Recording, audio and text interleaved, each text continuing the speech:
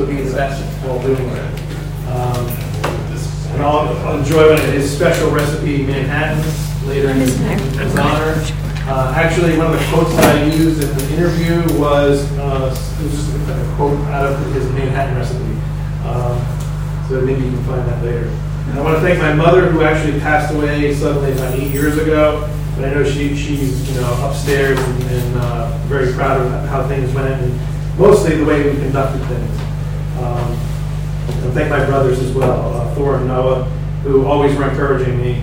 And bottom line is I've basically gone for almost a year without seeing my family. I haven't been up to, my dad lives in Cape Cod. I haven't been up there since maybe January or February. So it's been like a year sacrifice. So I'm looking forward to finally reconnecting with them. And I know I've missed people, I'm looking around. But anyone who's been here, my in-laws, Studleys for showing up tonight,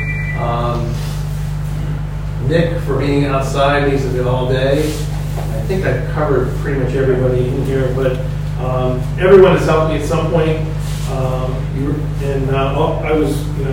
I'll reward your confidence by continuing to work hard for the city.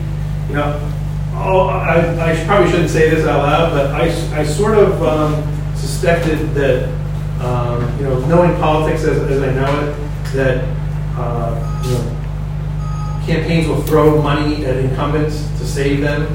And I went into this knowing that, or thinking that they were going to throw money at my opponent to make sure that they kept her in office. And I thought, perfect, we're going to get a fire school out of this the last second.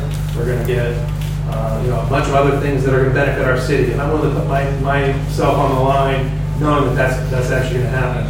And in the end, my opponent apparently is despicable enough that they didn't throw that money at her, but she did get it. So it seems they got enough votes to win tonight. So that's about what I got. And I want to thank everyone again for their help. It looks like a razor-thin margin. And I don't know if that's, as John said, I don't know if that triggers a recount. But that's it. Thanks.